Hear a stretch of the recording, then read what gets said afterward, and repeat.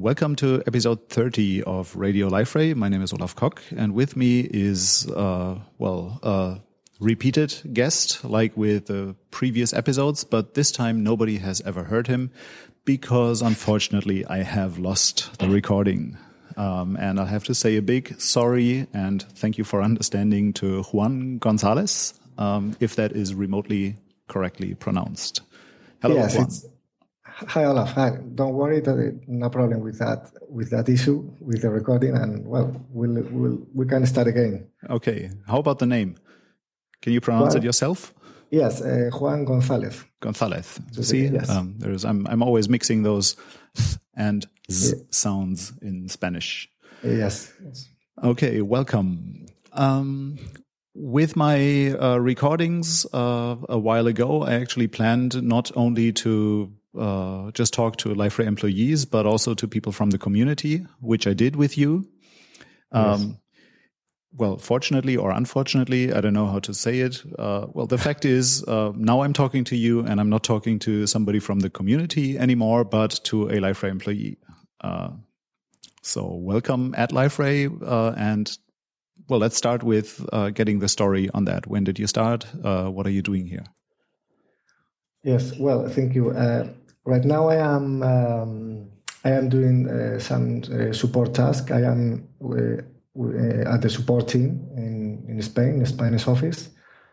And by the way, I like to send some greetings to my mates, Alberto Montero, who is the team lead, and Victor Miranda, Jose Jimenez, and Daniel Sanz, Alberto Chaparro. All of those are my mates, and greetings from here. I am right now doing some work at the support team, doing some patches for customers and things like that. I am trying to solve some issues for the near to come next version of Liferay 6.1.2 GA3, which is supposed to be out soon. And apart from that, I am starting to be involved in the Liferay Faces team, which that framework it's working with GSF and Portlets in Liferay. I am with Neil Griffin and Bernard Singleton and Kyle, which are in the team too. Mm-hmm. I am trying to be involved in some projects and work here in Liferay. That is aside to your support tasks. Yes, I am in the support team, but I am being involved step by step in the Liferay Faces team too, because I have some background of GSF and Java EE experience, and I like that world very much, and that will be another of my tasks. That sounds like a topic to talk about, because JSF is a question that we quite frequently get, for example, in trainings or with our customers that are using JSF with portals or within portals. So what's your experience there? Do you have the JSF experience outside of portals, within, or somewhere in between? Well, yes. In fact, I have much more experience with outside portals. By the way, Neil Griffin, who's the Liferay Faces team lead, and who almost did everything of Liferay Faces, and he's a great guy and a great developer. Yeah, I'll have to get him on here as well. Yes, yeah, he's a good guy. Yes, and he's incredible. He has very much knowledge. He started all of this some years ago, and he did very well in linking portals with GSF, which is some kind of very difficult thing to do, and he did very well. And I have more experience with outside of portal frameworks, but thanks to the work made by Neil, won't be a problem because all of the needed middleware between those two worlds are very good implemented, and all.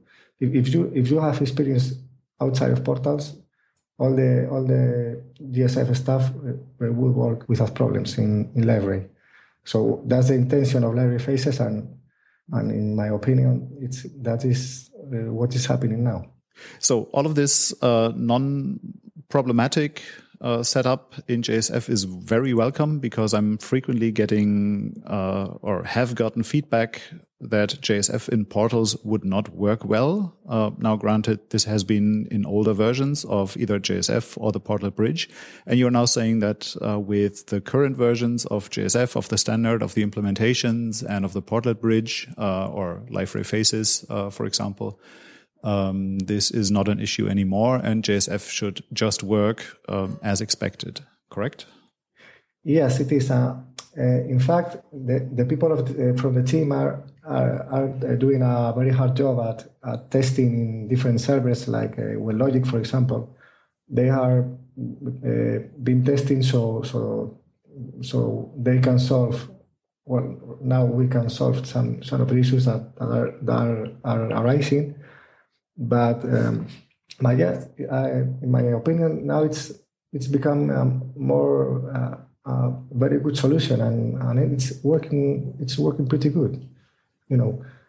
And for example, in the newest versions, now you can use context and dependency injection, CDI, and that's a very good. Those are very good news, because this feature is something is very important in GSF and in latest versions, and now is available in Library Faces. That's good. So with these new versions that just work, let me ask you the somewhat tricky question. It's a bit like asking somebody if they're a VI or Emacs person. What is your favorite JSF implementation? And actually, as I'm not a JSF guy at all, what is the current version number? Because I'm always blanking on those. Is it 2 dot something? Yes. Well, there has been some versions recently that solve some issues. Right now, I think the current version it's 2.1. Not sure it's .20 the last number. Okay, 2.1 would be good. Yes. Good enough. Yes. I'll need some time to post process anyways, and then it would not be current anymore. Okay, so JSF 2.1, and what are you using there? Well, just probably Liferay Faces, or what else did you use, and how is it to develop with JSF for a non-JSF guy? Well, for example, you can use Rich Faces 4, for example. You can use Prime Faces 3.5 and Ice Faces 3.3, I guess. So you can use almost the latest versions that are released. So it is like a real standard, and you can really choose. Yeah. Well, sorry. Yeah, I didn't explain. Yes. GSF has more or less 2 implementations. Like one of it is Mojarra it comes from Oracle, from the former Sun, and the other one is My Faces that comes from Apache, and those are implementations of the specification of GSF, and within those implementations, you can link some kind of component sets. For example, one component set you can use Rich Faces, which has some components on it. For example, it has a calendar with some kind of features. Or for example, you can use Prime Faces, which has a very good, for example, Ajax framework. You can, for example, make some things easier than other frameworks. And for example, you can use another feature from Ice Faces, like push notifications, or You can, depending on your requirements, you can use one component set or another. Okay. So it's a very healthy way of developing, because you don't have to develop with only one provider. Okay, I probably have very old knowledge there or impressions because from the past I've only seen those fights between the different groups and proponents, like my implementation is better. No, my implementation is better. Yes. Use this, use that, and so on. And that in the past that didn't quite give an impression of just being something that is freely interchangeable. But it's good to hear that it now is. Yes. In fact, you can use more of one component set at the same time. Great. I might try it. Yes. But I'm saying that to a lot of technologies, and I end up trying only few of them. But why not? Yes. And I'll definitely try to get Neil onto this show as well. Neil, if you hear this, consider yourself chosen. Yes.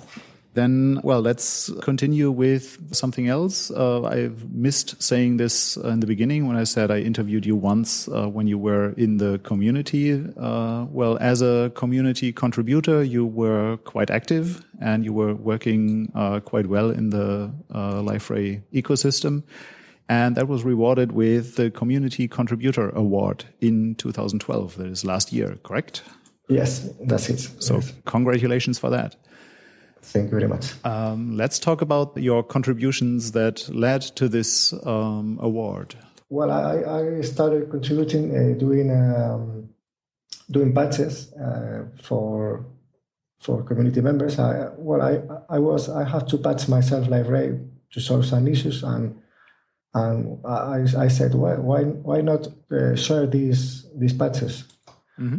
And I started sharing as normal patches in files in the Liferay forums, and I did this. I can say through 2 or 3 times, in 2 or 3 different versions.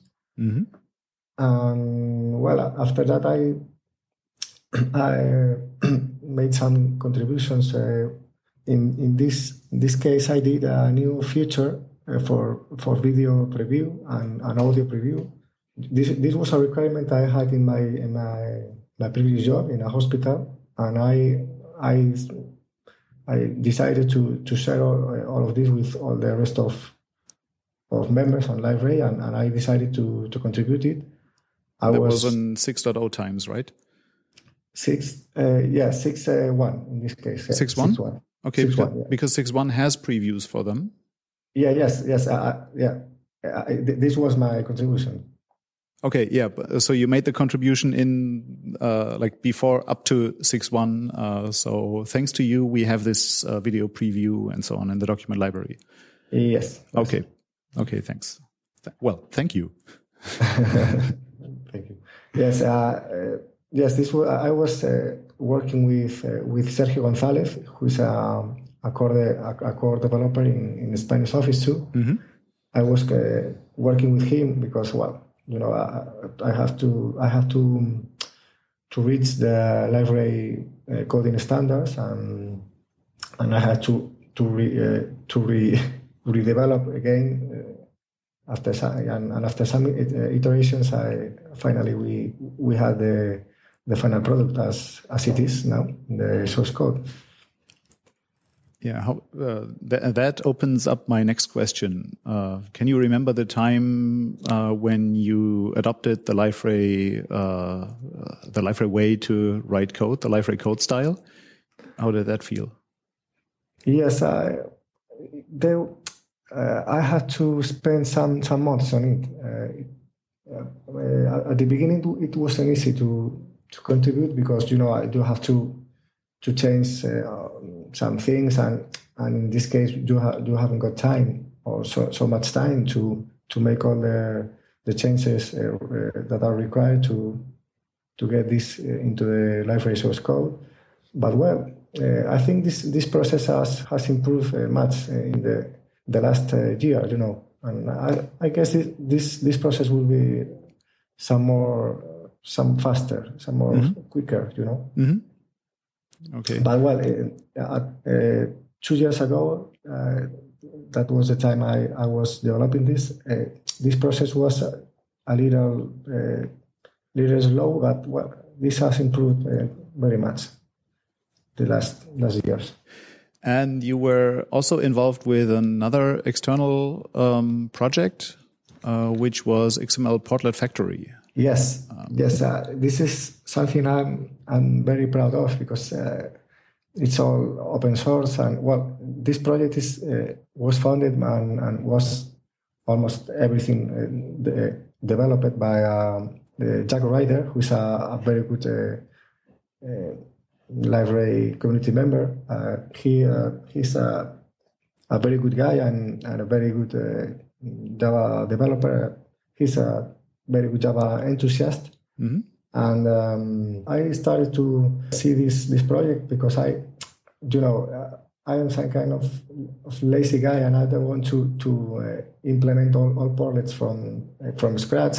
And I see this project, and I see it was very interesting because you don't have to make all the classes. This project does all the correct classes for you in an automatic manner. And well, after I see it, I started to contribute because, for example, this project hasn't had an asset support.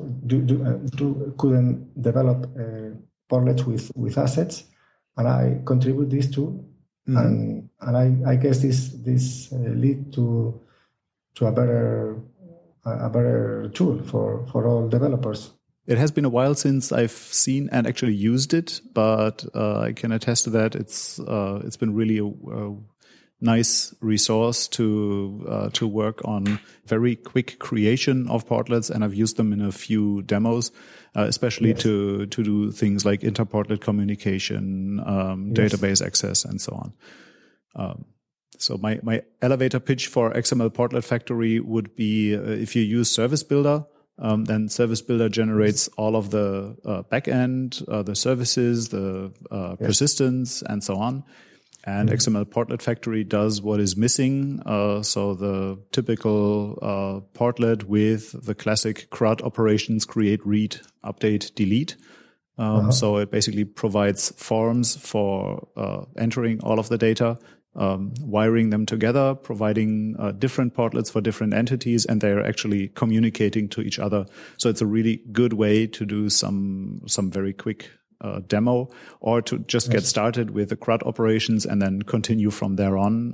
And it's all, it definitely feels very, very Liferay, because it's, all of them are very well integrated into the ecosystem. As you say, assets are supported, yes. And you can even just generate something and then look at how to do it. I think there's workflow. Yeah, there's workflow as well. Yes. Workflow, assets, tags, categories, many things. For example, in fact, it is using Lucene indexing. Mm-hmm. So when you are searching, you can search. The searches are going through the index and not through the database. So it's much quicker. And it has some good implementations following library standards, In fact, many of the code that is in XML Portlet Factory comes from library core portlets, only to follow the best practices. Mm-hmm. Yeah, and if it's not enough, then you can grab the code and continue to work on it. Of course. So shout out to Jack, and thanks a lot for those contributions. Yeah. Let's look into the future. There is the Spanish Symposium coming up. Not quite immediately, but this is being planned. This will be one of the events where we probably can see each other, or where people can meet you. What else do you have on your list for the next future? It doesn't need to be conferences, but where else can we find you? Well, my plan for the future is I will. I'm not sure if I will, or I will do with another mate, but I'm going to do a talk of DSF development in Spanish Symposium, and I am planning to develop some DSF components, like components for dynamic data list for DSF portlets, for example.